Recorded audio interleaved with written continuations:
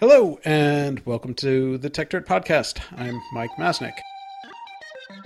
The world is increasingly technological, so we had better get methodical. Bringing precision to critical digital journalism with the singular vision of the modern monocle. Stopping the copyright bullies from pulling the wool on us. Facing and taking on all the blatant patent trolls. Document the ways that they aim to take control. Scrutinize and view their lies and make them fold. If we don't stand up to them, someone will get hurt. So grab a shovel and dig up the tech dirt. If we don't stand up to them, someone will get hurt. So grab a shovel and dig up the tech dirt. First off, welcome to the return of the Tech Dirt Podcast. I know that we've taken a few months hiatus during this pandemic, and that was, pretty much entirely pandemic related. First, I was mostly set up to record these at my office, though I've since relocated all of the recording equipment to my home. And second, it was difficult to come up with topics and people who wanted to discuss those topics that made sense for the Tech Dirt Podcast in the midst of a pandemic. I do have a few ideas for potentially pandemic-related podcasts that fit within the Tech Dirt theme that I hope to have coming up in the next few weeks, but this one is not that. This is a more regular old tech policy-related Tech Dirt podcast. But I figure people will enjoy it. And I will say we are going to try and get back to a more regular schedule with the podcasts. But we'll see. We live in very strange times, and we are dealing with those strange times as best we all can. And I hope that everyone listening to this is dealing with everything as best they can as well. Now, on to the topic for today's podcast. As you hopefully know, there was a big controversy that began last year when the nonprofit Internet Society, which is usually referred to as ISOC, agreed to sell off its nonprofit subsidiary Public Interest Registry, or PIR, which ran the registry for the .org top-level domain. The decision to sell it off was to a newly set up private equity firm called Ethos Capital that was created by some former executives with somewhat close ties to the domain name registry world, including a former director of ICANN, which is the Internet Corporation for Assigned Names and Numbers, which is another nonprofit that is in charge of coordinating how the core Internet infrastructure around domain names works. There were a variety of concerns raised by the deal, most of which I would say that I shared, from the way in which ICANN removed earlier limits on price increases for the .org domains, to the moving of a nonprofit to a for-profit, to the structure of the deal itself and how much debt was involved. But a big part of the concern was the idea that the .org domain space was something special that should be protected in some form or another. Those who opposed the deal asked ICANN to block it. And while ICANN kept putting off a decision, in April, California's Attorney General Xavier Becerra stepped in and sent, I would say, a fairly threatening letter to ICANN about the deal. And a few weeks after that, ICANN announced that it was going to block the deal. ISOC has since said that PIR is no longer for sale, and they'll go back to operating it as they did before. However, some, including the EFF, have argued that the entire process means that ISOC is no longer a faithful steward of the .org domain and that it should be given to someone else instead. When the deal was first being debated, we had on ISOC board member Mike Godwin, who's also famous for a bunch of other stuff, some of which involving his own name. We had him on to debate the rationale for the deal. And at the time, and still to this day, I felt somewhat uncomfortable with the deal, but felt that Mike Godwin raised a bunch of very good points on the other side about why the deal was perhaps not as bad as I thought. Now that the sale has been blocked, I'm having Godwin return to the podcast to discuss something of a post-mortem of what happened and what is going to happen going forward. So, Mike, welcome back to the podcast. Hi, I'm glad to be here, and I'm certainly glad that I don't have to defend a deal that is now no longer going to happen. So, well, that makes it easier. So I think we can definitely do, post-game analysis. you know, and really understand, you know, what could have gone better and what didn't go well.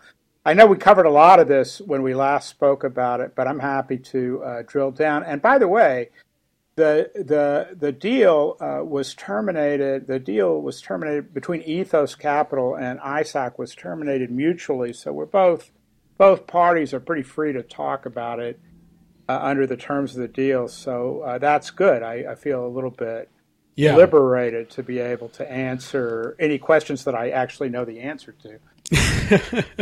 Well, that's good, frankly, because, you know, sometimes these things come with sort of gag clauses and things like that. We're not gagged. We're ungagged. Yeah. Well, that's good. So, I mean, can you just describe, at least from your point of view, like what happened? And, you know, I sort of described the basics, and ICANN sort of stepped in and said they would effectively block the deal. But from your perspective, what is it that went down?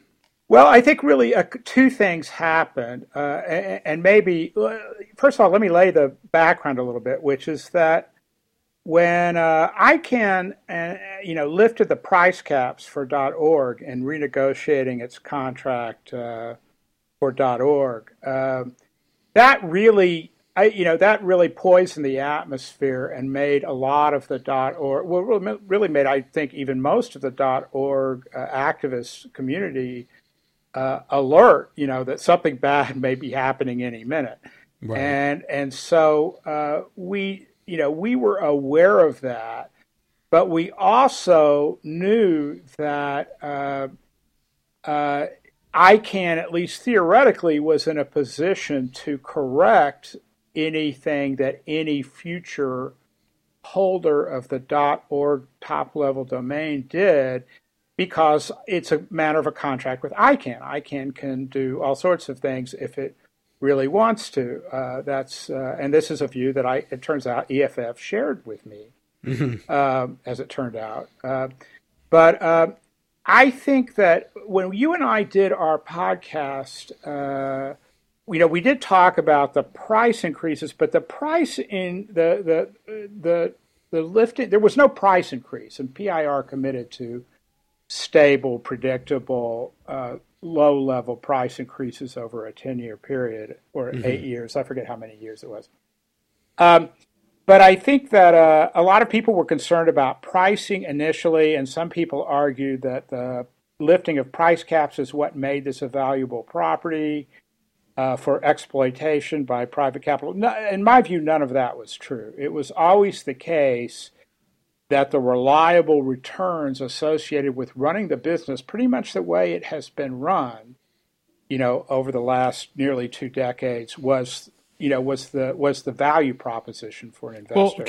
Well, so can I just push back a little bit on that? And that may be true, but to some extent, doesn't that contradict with the claims that you were making for one of the reasons for the sale was that you were concerned about the future prospects of the .org domain and that the world was changing, and that as it stands right now, PIR is sort of a funding source for ISOC and all the good work that ISOC does, and you were concerned that relying on that was dangerous, and yet here you're kind of saying that same, annuity value of it to some extent was what made it valuable to Ethos.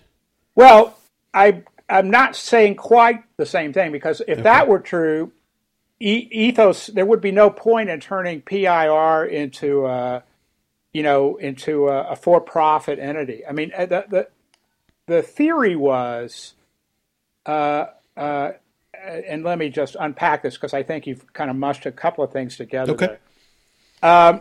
We don't know what the top-level domain business looks like in 10 years, or certainly not in 20 or 50 years. Sure.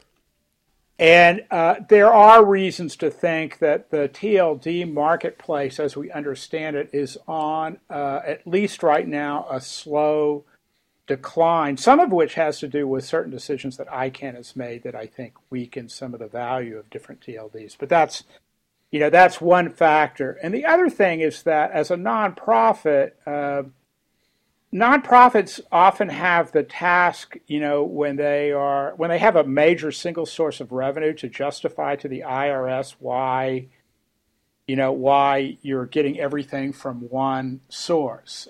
They usually require you to have a diversity of funding sources. And we may come back to that in this discussion. So IRS tends to look askance if you're getting 90% of your funding from one revenue stream.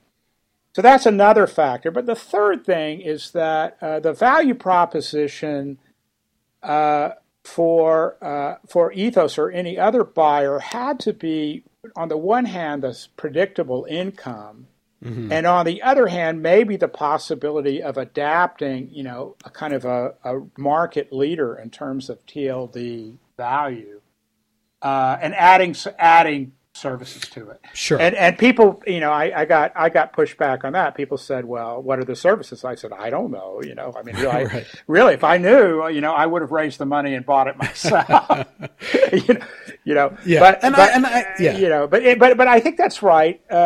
So I don't think those are inconsistent. I think we're now in the position, as we were before, of, we're not certain what the TLD marketplace and TLD revenues are going to look like over time. And I think we have to figure out what our long-term strategies are in relation to that. But that's like a long-term problem that in some ways is sort of analytically, I think, distinct from, the particular quarrels about this particular deal. Yeah, and fair enough. And I think that's actually a really good point to consider. And there is something different between, the revenue that is coming in and how do you adapt and keep it current. And, and as you said, Ethos in theory could be in position to create, new services and new revenue streams that would make sense. And certainly from their standpoint, being in control of one of the, original TLDs is certainly a credibility enhancer, right? Sure. And so I get that aspect of it. But then I wanted to just sort of unpack it a little bit more and just say I think that I forget what stage we were in the process when you and I did the first podcast. What date was that, by the way? I honestly don't remember, and time has no meaning anymore. I know time has no meaning anymore because we don't go outside that much, Right. And every time we go out, it's like a new season now. Yeah. So it's sometime earlier this year, I think. Yeah, I know. It may have been 10 years ago. I know. A lot of water under the bridge. I think that I think a lot of the pushback regarding the change of control of .org was really kind of delayed reaction from the parties that were unsuccessful at getting ICANN to deal with the price caps issue that predates all of this. And so that's one piece of it. And I've talked about whether I think there was moral entrepreneurship and a moral panic before. I think there was, and I'm unashamed to say that. But having said that, I don't doubt that there are people who had really good faith concerns and objections, and I don't mean to say that all the critics were insincere or anything like that. I just think that there was not a lot of what I would call sort of sober assessment of threat models, to inform it. That's just my view. Yeah. But let's ask about what I really want to talk about is ICANN, because ICANN I thought was like amazingly spineless throughout this entire process. Which, to be fair, is not a new thing for ICANN. No, I know. I mean, they're actually quite good at it, and this is like in a sense, it's now become an ICANN tradition. But look, here's what they did. Here's what they could have done. Let's say that ICANN had some feeling at the outset that .org was special and should never be administered by a for-profit entity, or should never, or this or that. They could have just said that, right? They could have said, oh, well, we've had the first round of commentary, and we can see from the backlash that, you're doing something that violates the specialness of .org. So, we're just going to tell you we're not going to approve it. And then we would be done. We would have been done in February or March, or at the latest. But they didn't do that. And what they did do was issue questions, and the questions were essentially fishing expeditions. So the idea is they ask you many, many questions, and without sort of telling you what they think a right answer that meets some kind of criteria would look like. And, what can we do? We cooperated, PIR cooperated and tried to, and Ethos cooperated. I have a lot of criticisms about how well Ethos responded to that. But certainly, everybody who was involved, ISOC theoretically wasn't part of the transaction, but they quizzed us anyway, and we answered anyway, even though we didn't have to. But the thing that I knew as a lawyer was whenever you have these fishing expedition questions, two things are happening. One is they're hoping that you'll say something that trips you up. Mm-hmm. And the other is they're trying to run out the clock. And that ICANN wanted to avoid making a decision so bad because they were afraid. They didn't want to make a decision that set a precedent in any direction. So what they did, ultimately, I think it's entirely possible that they would have approved the deal prior to the letter from the Attorney General. Right. But let me unpack that a little bit. So, sure. In terms of running out the clock, I mean, I want to understand what that means to you. Is the idea that you thought or you're suggesting that maybe they thought the longer they took to make this decision that the deal might fall apart through other means? Yes, I believe that they thought that. I believe that they hoped that was true. They knew. Anybody who works in this space knows that when you do these kinds of deals, they typically have date terms in them. Sure. And they, they thought, they might have thought maybe ISOC or maybe Ethos would bow out of the deal on their own impulse because the feedback was so negative. Or maybe right. They thought the opposition would disappear, but they just thought, if we don't have to make a decision, then we're not going to be responsible for the outcome. Right. Which, again, would be classic ICANN. I know, right? Yes. So this was fun. Honestly, if ICANN had just said, we're not ever going to approve this, I would have said, okay. Right.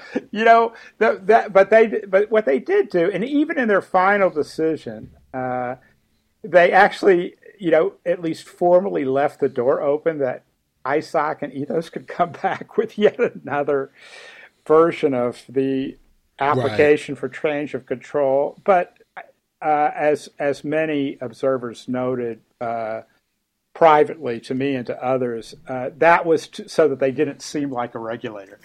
Right. That's not like they were really serious that there was a possible version of the deal that they would approve. Yeah. So can we get a little bit into the AG letter? So. Oh, sure. So I think here what I saw, speaking as an American lawyer, was that if you look at the AG's letter is quite fierce in tone, but it does not threaten anything. No, but it implies. This is called jawboning. This is like when the senators tell Facebook, either you're going to clean up disinformation or we'll do something, and we don't know what it is that we'll do, but it'll be a thing that you won't like. Right.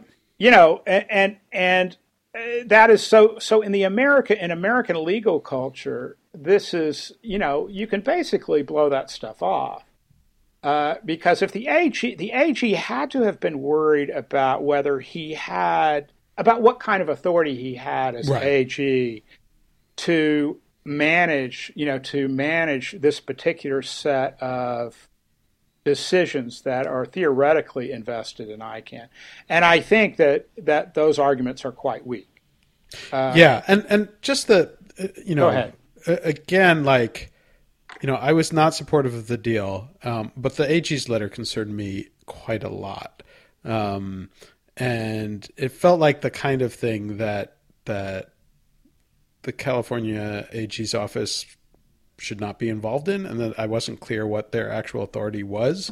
And it concerns me that they would write this letter that is effectively, forcing, or at least everyone kind of expected it to, and it did, and then did serve as a forcing function to get ICANN to block the deal. And even if I was supportive of the end result of the deal not happening, I feel very uncomfortable about the idea that the California AG's office would get involved in that process. Well, I think you should, because first of all, I think your intuition that the AG's authority to sort of micromanage particular decisions of a nonprofit in this way is pretty narrow. Yeah. And typically, as the voice of the regulator of the state of the state for the purposes of regulating nonprofits incorporated in the state, they typically the AG looks like, are you actually doing charitable work or are you corrupt? Right. Or what? Big questions. Big massive questions about ICANN, but none of those questions would be addressed by ICANN's particular decision to approve, or for that matter, to deny, a change of control application. So, and ICANN very specifically did mention, the letter, and raised the fact that they are a California-based nonprofit. Yeah. And so they were concerned. I don't know if that's just, Well, ICANN is saying, in this sense, ICANN is, the other thing that I wanted to get to is that, for American lawyers, and there are some on the ICANN board, everybody knew that every American lawyer knows that if the AG had a tool in his arsenal to invoke, he would have just invoked it. Right. But he doesn't. He would have said, as this statute provides, we are able to, skin you alive if you've done A, B, or C. Right. But he didn't do that. And certainly the AG could, grill any nonprofit and try to make it make it do a bunch of paperwork and shovel a lot of paper around, which is irritating, but it's a kind of a cost of doing business if an AG is unhappy with your corporation. But here's the thing. Many of the people, and certainly the leadership of ICANN, not Americans. They don't know. In Europe, if a regulator tells you, this is really bad and we're going to, figure out something to do, they may actually do something. Right. For so better or for worse. They're not they're not so constrained by, constitutional provisions and separations of powers in the same way that, American federal and state government entities are. So in some sense, I thought, the kindest thing I could have said about the members of the ICANN board from other countries is that they just didn't really know that this wasn't that big a threat. Right. But I think they also knew that if they had approved it, they couldn't look to their prior history of change of control transactions for a precedent to say that this is why we didn't approve it, because it's in line with previous practice, because previous practice was the other way, all pointed the other way. Mm-hmm. So this gives them an excuse to avoid making a decision that would have been much more unpopular than the decision that they ultimately did make. And by the way, it's interesting. I think that if you are in the top-level domain business, one of the things that you would have to notice is you get no guidance at all from what ICANN wrote about the .org denial of change of control. They don't give you a set of principles that you could learn from, or use to structure your next transaction. They got nothing there. So it's a little bit like Bush versus Gore. That's the thing. So it's like the decision, the decision where the Supreme Court says, well, we're going to shut down the recount, But we're going to tell you right now, this decision's a one-off, and it will have no precedential value for any future cases. Yeah, and I get that, but also, like, how often is this kind of situation actually likely to arise?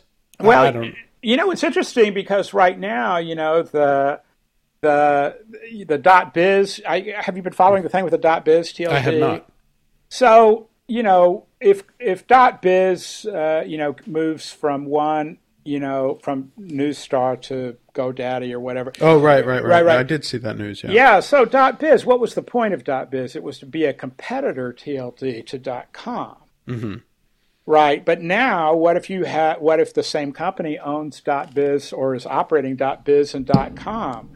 There was a public policy decision that supposedly was reflected in the creation of .biz. Mm-hmm. And so now they've just, is there not going to be a public policy inquiry? Was there no public interest involved after all in the creation of .biz? I mean, it would be nice to have a process that kind of raise those questions. But what ICANN very carefully did is not say anything that bound them ever to do anything in the future ever again. So that's a little embarrassing for ICANN, but I don't know. Those guys can't be embarrassed. I don't really think. Yeah. No, I guess I could see that, where that's potentially an issue. There were also concerns, and certainly, like the ISOC letter about this after it was all over sort of raised some concerns about whether or not ICANN really had the power to do what it did. Well, I think it's manifestly ICANN obviously did have the power to do what it did, because we are not going to court to challenge it, and no one is. And so ICANN, asserted the power to do something. And by the way, this is a little bit like Marbury versus Madison, right? Before Marbury versus Madison, the U.S. Supreme Court, nobody knows what the U.S. Supreme Court's power is, but they assume that it isn't much. Mm-hmm. And what happens in Marbury versus Madison is the Supreme Court says, we are definitely not going to issue a writ of mandamus to give this job to an appointee of the previous president. Right. And so what do you do when the court refuses to do something? Well, you don't show up with armed forces and try to make the court.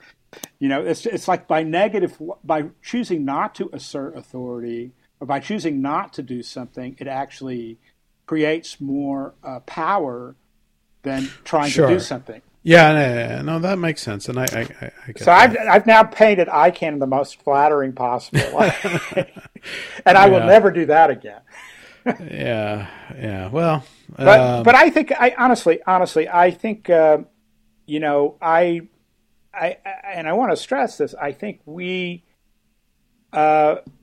we certainly at Internet Society, I think we certainly are looking back and asking ourselves, what could we have done differently?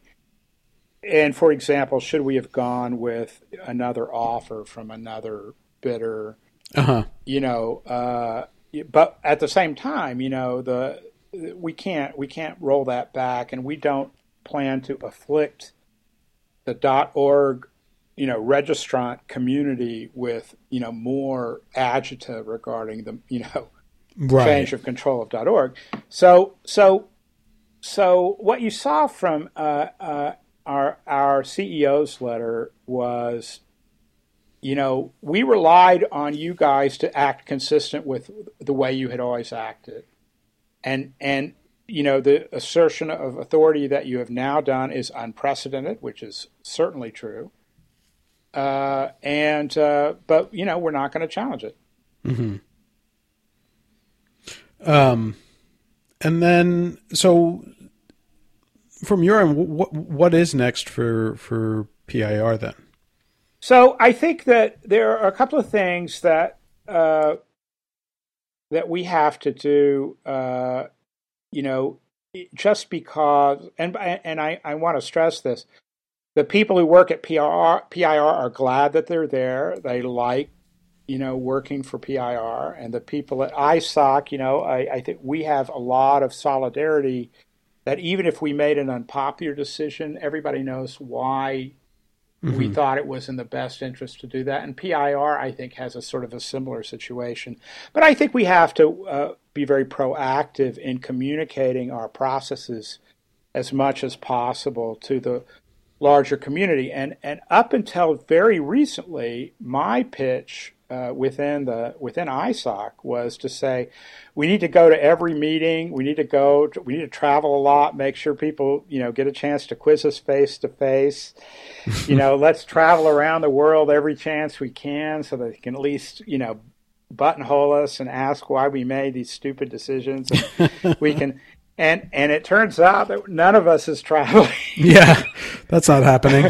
So that's not happening. There's not going to be any travel. I think that somewhere after the pandemic, assuming that we get past it, after the pandemic, I think we do plan to do a lot of very proactive outreach. And I had one guy. So one of the backers of the organized opposition was Jeff Ubois of the John and Catherine MacArthur Foundation, who basically funded the opposition, which I thought was it's unusual and an unusual thing for a foundation to do, but he did it.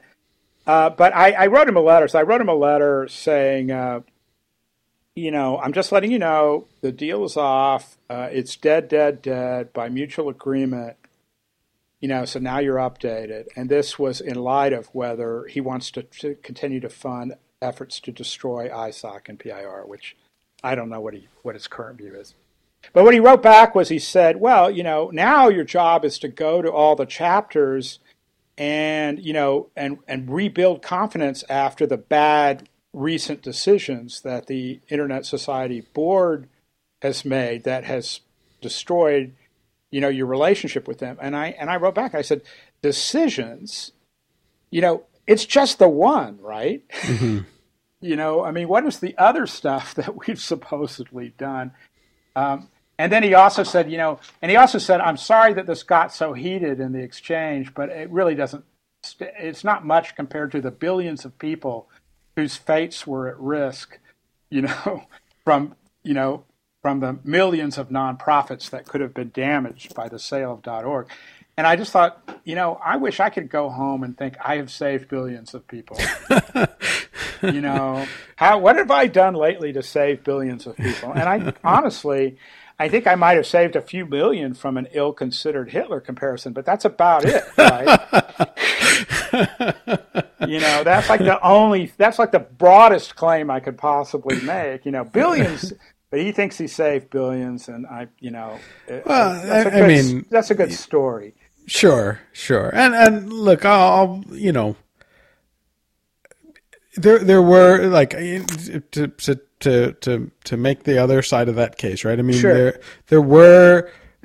Yeah, I think that there were legitimate arguments on both sides, and there were legitimate concerns among the, sort of public interest nonprofit world Sure. about how this would have played out and what it would have meant, and how, to what degree that would have. Yeah, no, believe me, I would be the first person to say the great majority of opponents were neither grandiose nor insincere nor opportunistic. But the subset that I'm referring to now was all of those things. Yeah.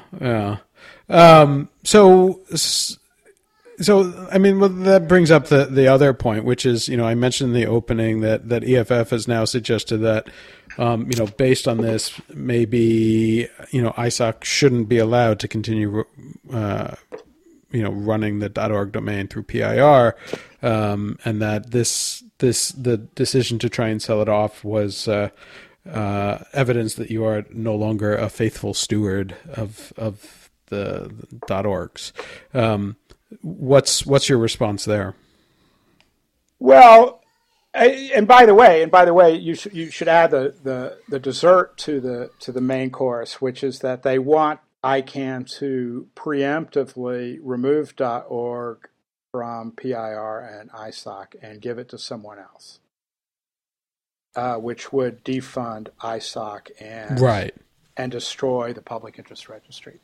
Well, so I think that it's kind of odd because we had a fiduciary duty. That is to say, we had a duty to consider an offer, of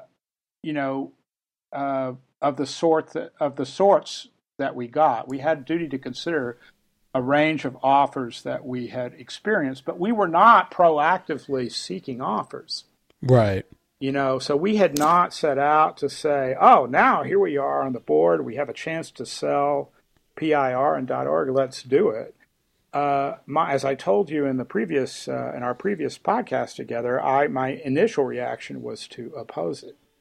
Right. And again, like as we discussed in that podcast and as I've discussed elsewhere, like I think that you and certainly others made a case that the decision to sell from ISOC's standpoint was well reasoned and well justified. Yeah, but even with PIR, but I also said, and I was careful to say this even at your earlier podcast too, which was that I thought that this potentially provided a longer and richer future for PIR and for the .org TLD. And I don't, I urge people to look at that, to go back and click that older link and hear how we talked about it then, because I'm quite sincere about thinking that those were real issues. But I think that, so there are a couple of ways to think about what EFF is calling for now. And I think one thing is EFF doesn't seem to have looked at the fact that our charitable mission requires us to do certain things, and my position as a board member requires me to consider issues, in the light of what my fiduciary duties as a board member are, and that means, serving the Internet Society as a nonprofit, and also serving the mission of the Internet Society. And I think we had a duty to consider the offer. Mm-hmm. Now, if you look at the incorporation documents for Internet Society and look at the incorporation documents for PIR, you discover that the purpose, the reason for being of the Internet Society is to promote the Internet, which is not quite the same thing as promoting, today's top-level domain marketplace. Right. And the mission, the nonprofit mission of PIR is to fund ISOC. So within the incorporation papers of both organizations, it's sort of hard to get to the result that EFF and many other nonprofits who are not active board members, and other nonprofits. It's hard to sort of communicate to them that if you are a lawyer and you study what your duties are, you may have to make decisions that you might not have made when you were outside the organization and working as an advocate. But that's, that may just be, their answer would be, well, this is why we need to have icanremove.org from you, because, you're just inherently an untrustworthy steward, and you're going to just, the first chance you get to sell it again, you're going to do that. And that's what EFF said, even though we have gone on the record denying that we have any plans to do that. Right. No, I mean, it was made clear that you're not intending to sell it. Well, we're not masochists, why would we go through this more than once? Right. But right. I think it's retributive. I think it's retributive. Yeah. I think what happens is you can't fundraise around a victory. You have to fundraise around an ongoing crusade. And the idea, I think the real message of this is that EFF wants to punish us for doing what we thought was right. And we may have been mistaken about what was right, to be really clear about this. People make mistakes, and maybe we were mistaken in particular decision-making. But EFF's idea is that it would like to burn ISOC to the ground, and PIR too. So, I mean, I'm gonna push back on that because I don't think that's fair either. And I certainly don't know what is going through EFF's Well, mind. there's no way. Look, if you look at the blog, they say they're setting out to remove .org, ask ICANN to remove .org from PIR and ISOC control. There is no way you can do that without destroying PIR completely and without almost entirely defunding the Internet Society. Right. So, but there's two separate issues there, right? I agree that might be the result. I don't think that's the reason by which they are doing it. So I think, I think that they,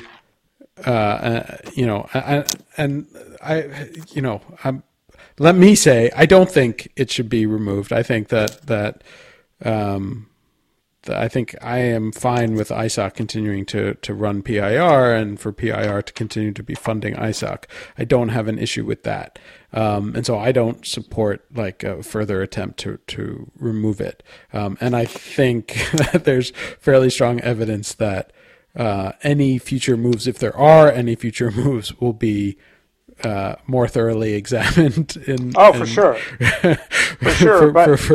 for all sorts of things. But it may never come up. It may never come up again in my lifetime. Yes, and in fact, I find it unlikely that it will. But it might. But I think I do see the argument on EFF's side.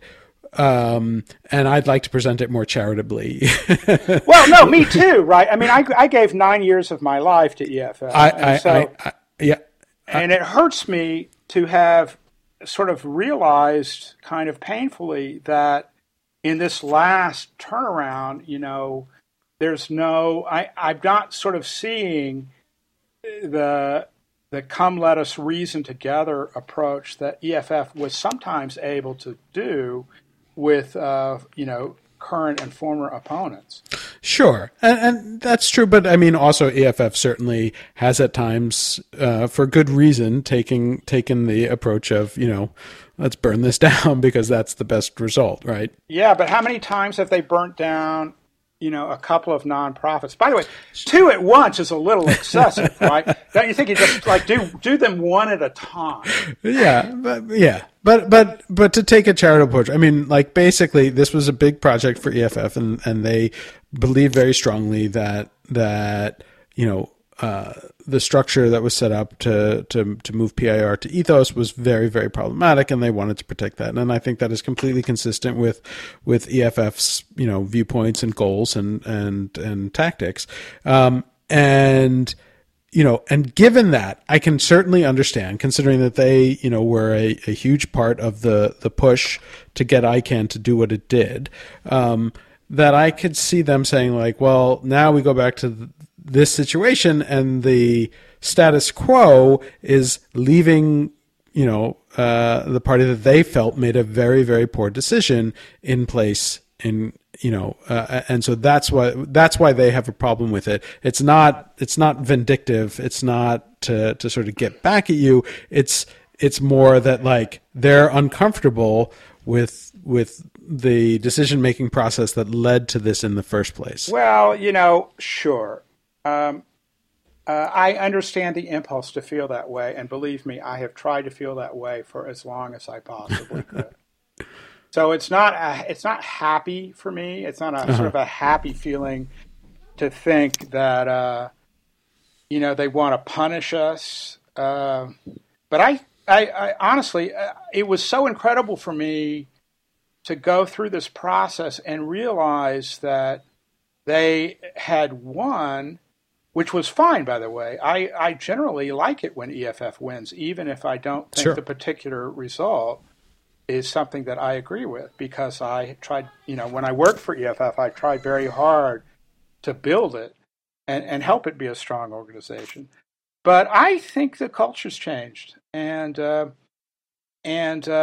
if you, for example, if you go to Twitter and just follow the hashtag save.org, the drums are still beating. And the drums, are not, let's make sure that ICANN never considers this again. It's let's do much more than that. Let's let's defund ISOC and destroy the Public Interest Registry. And if there's nothing in the blog posting, and I know you've read it, there's nothing in the blog posting that says, we at least ought to have a process in which ISOC, goes on trial, and has to prove that it's a good steward. This is one thing. Mitch Stoltz told me. He said, this is a real opportunity because you'll get the chance to prove. And I said, that's like telling a criminal defendant, really, going to trial is going to be great for you because, because you have the chance to be acquitted. I said, no, going to trial is not a happy experience, even if you are acquitted. So I think that the interesting thing to me is that culturally EFF used to be sort of more on the side of the defendant's side, but I think they're in a more prosecutorial mode now. Yeah, I don't know that that's necessarily true, but it's fair enough. I mean, this is all well, this has been the behavior of EFF over the last year has astonished me.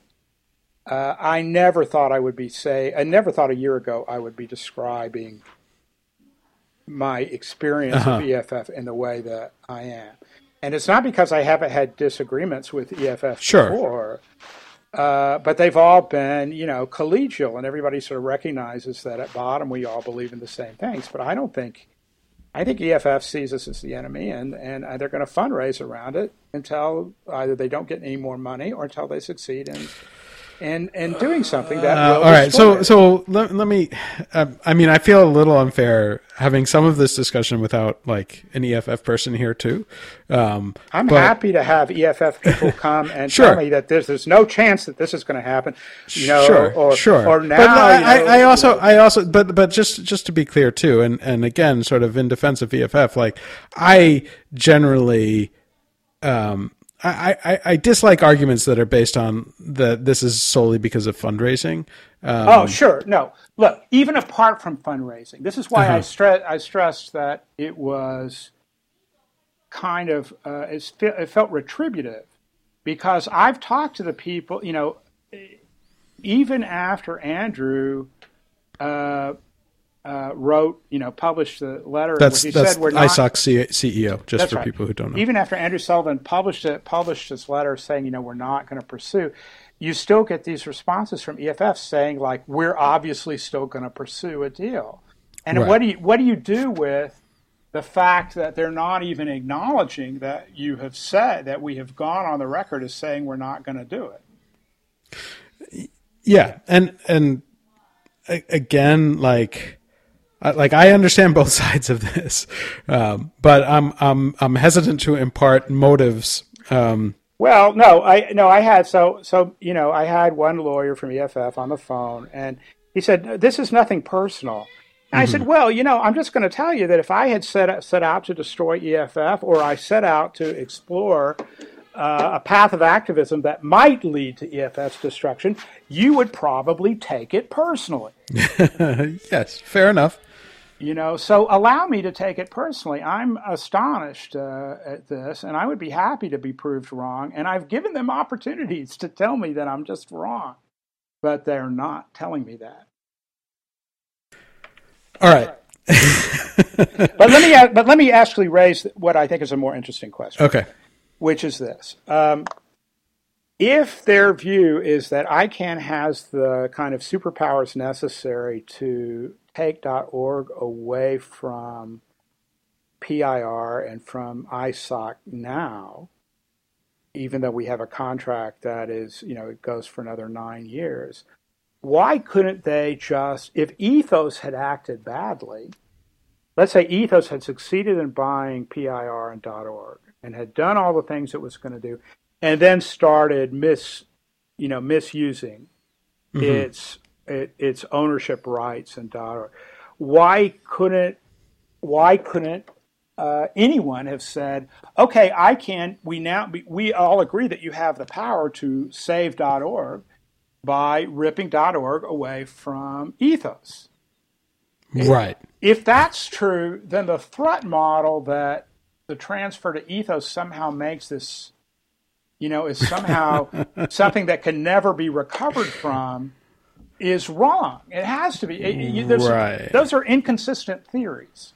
Yeah, that's actually, so that's an interesting point, right? Because you're arguing that if ICANN has the ability to pull .org from you, then they should have also had the ability to pull .org from Ethos, in which case that would be a method of policing Ethos into being a good steward. Yeah. I mean, hey, what is there any other way to understand it? Oh gosh, yeah. That's right. So that gets back to like my general concern is always with ICANN and being terrible. But yes, that is a valid question as to why then there would be support for ICANN stepping in and doing something. I mean, I guess EFF could say, well, we didn't really think about this until late. We didn't really think about it until late in the game, and now we know that now we want ICANN. Well, to be okay, so again, but honestly, I don't believe that's true. Yeah, let me be more charitable again, and present the argument that if I were EFF and I were making this argument, I think I'd be making, which is basically like we just went through this huge fight. And to them, it was a big and important fight to protect or save .org, as was the theme of the campaign.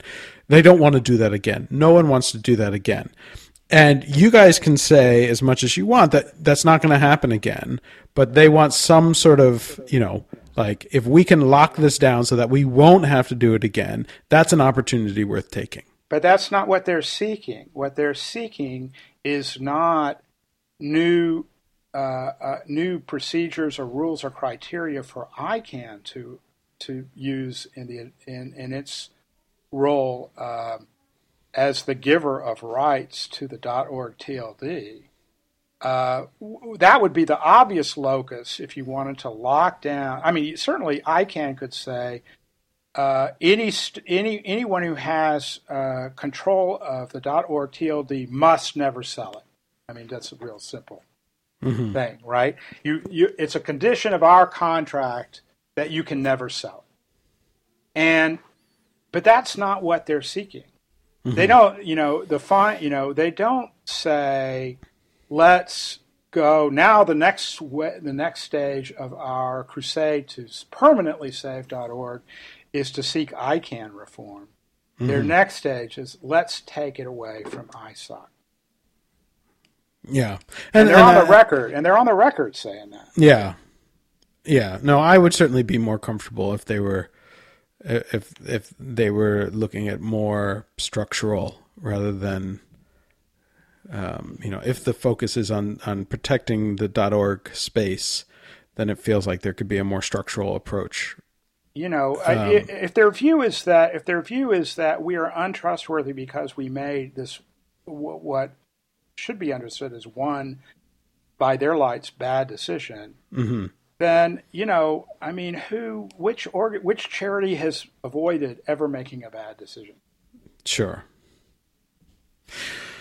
All right. But let me actually steer this in a different direction. Okay. And I will say you can do that with the notification that we have gone on for a while and we should probably try and close this up. And it's just basically this, and I know that you'll share my feeling about this, which is that the ICANN was structured the way it was to make it immune to government interventions. Right.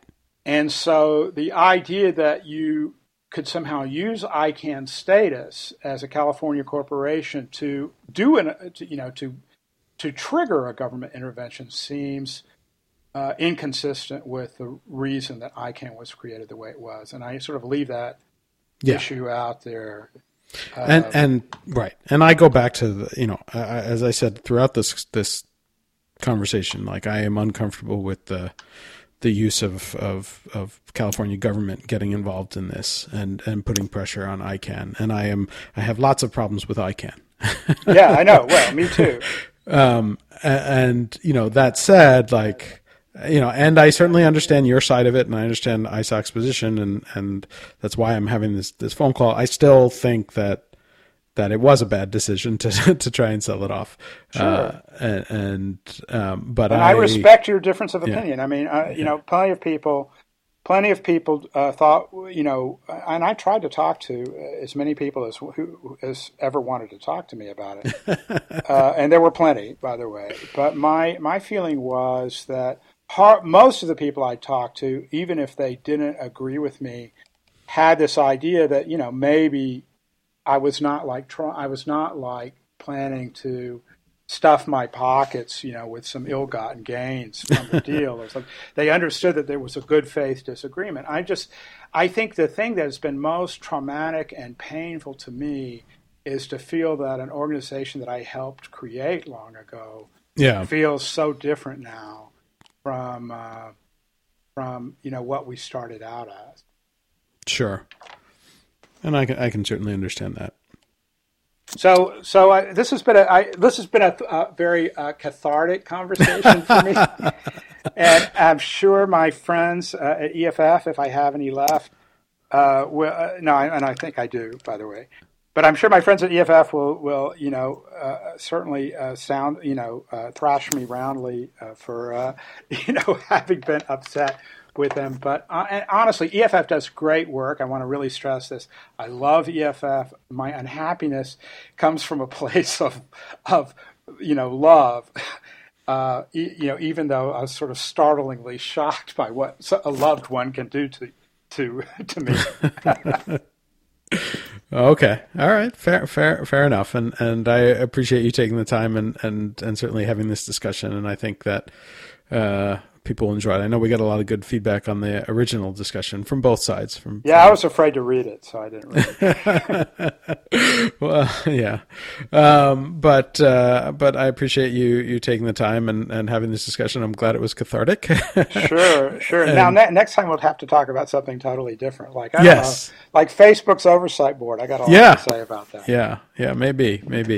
And thank you for being the first guest on the returned TechDirt podcast. I'm hoping that this will be this will be the Star Trek Picard of TechDirt podcasts. There we go. All right.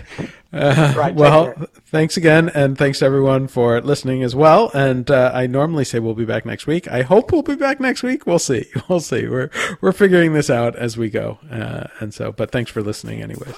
To grab a shovel and dig up the tap. If we don't stand up to them, someone will get. To grab a shovel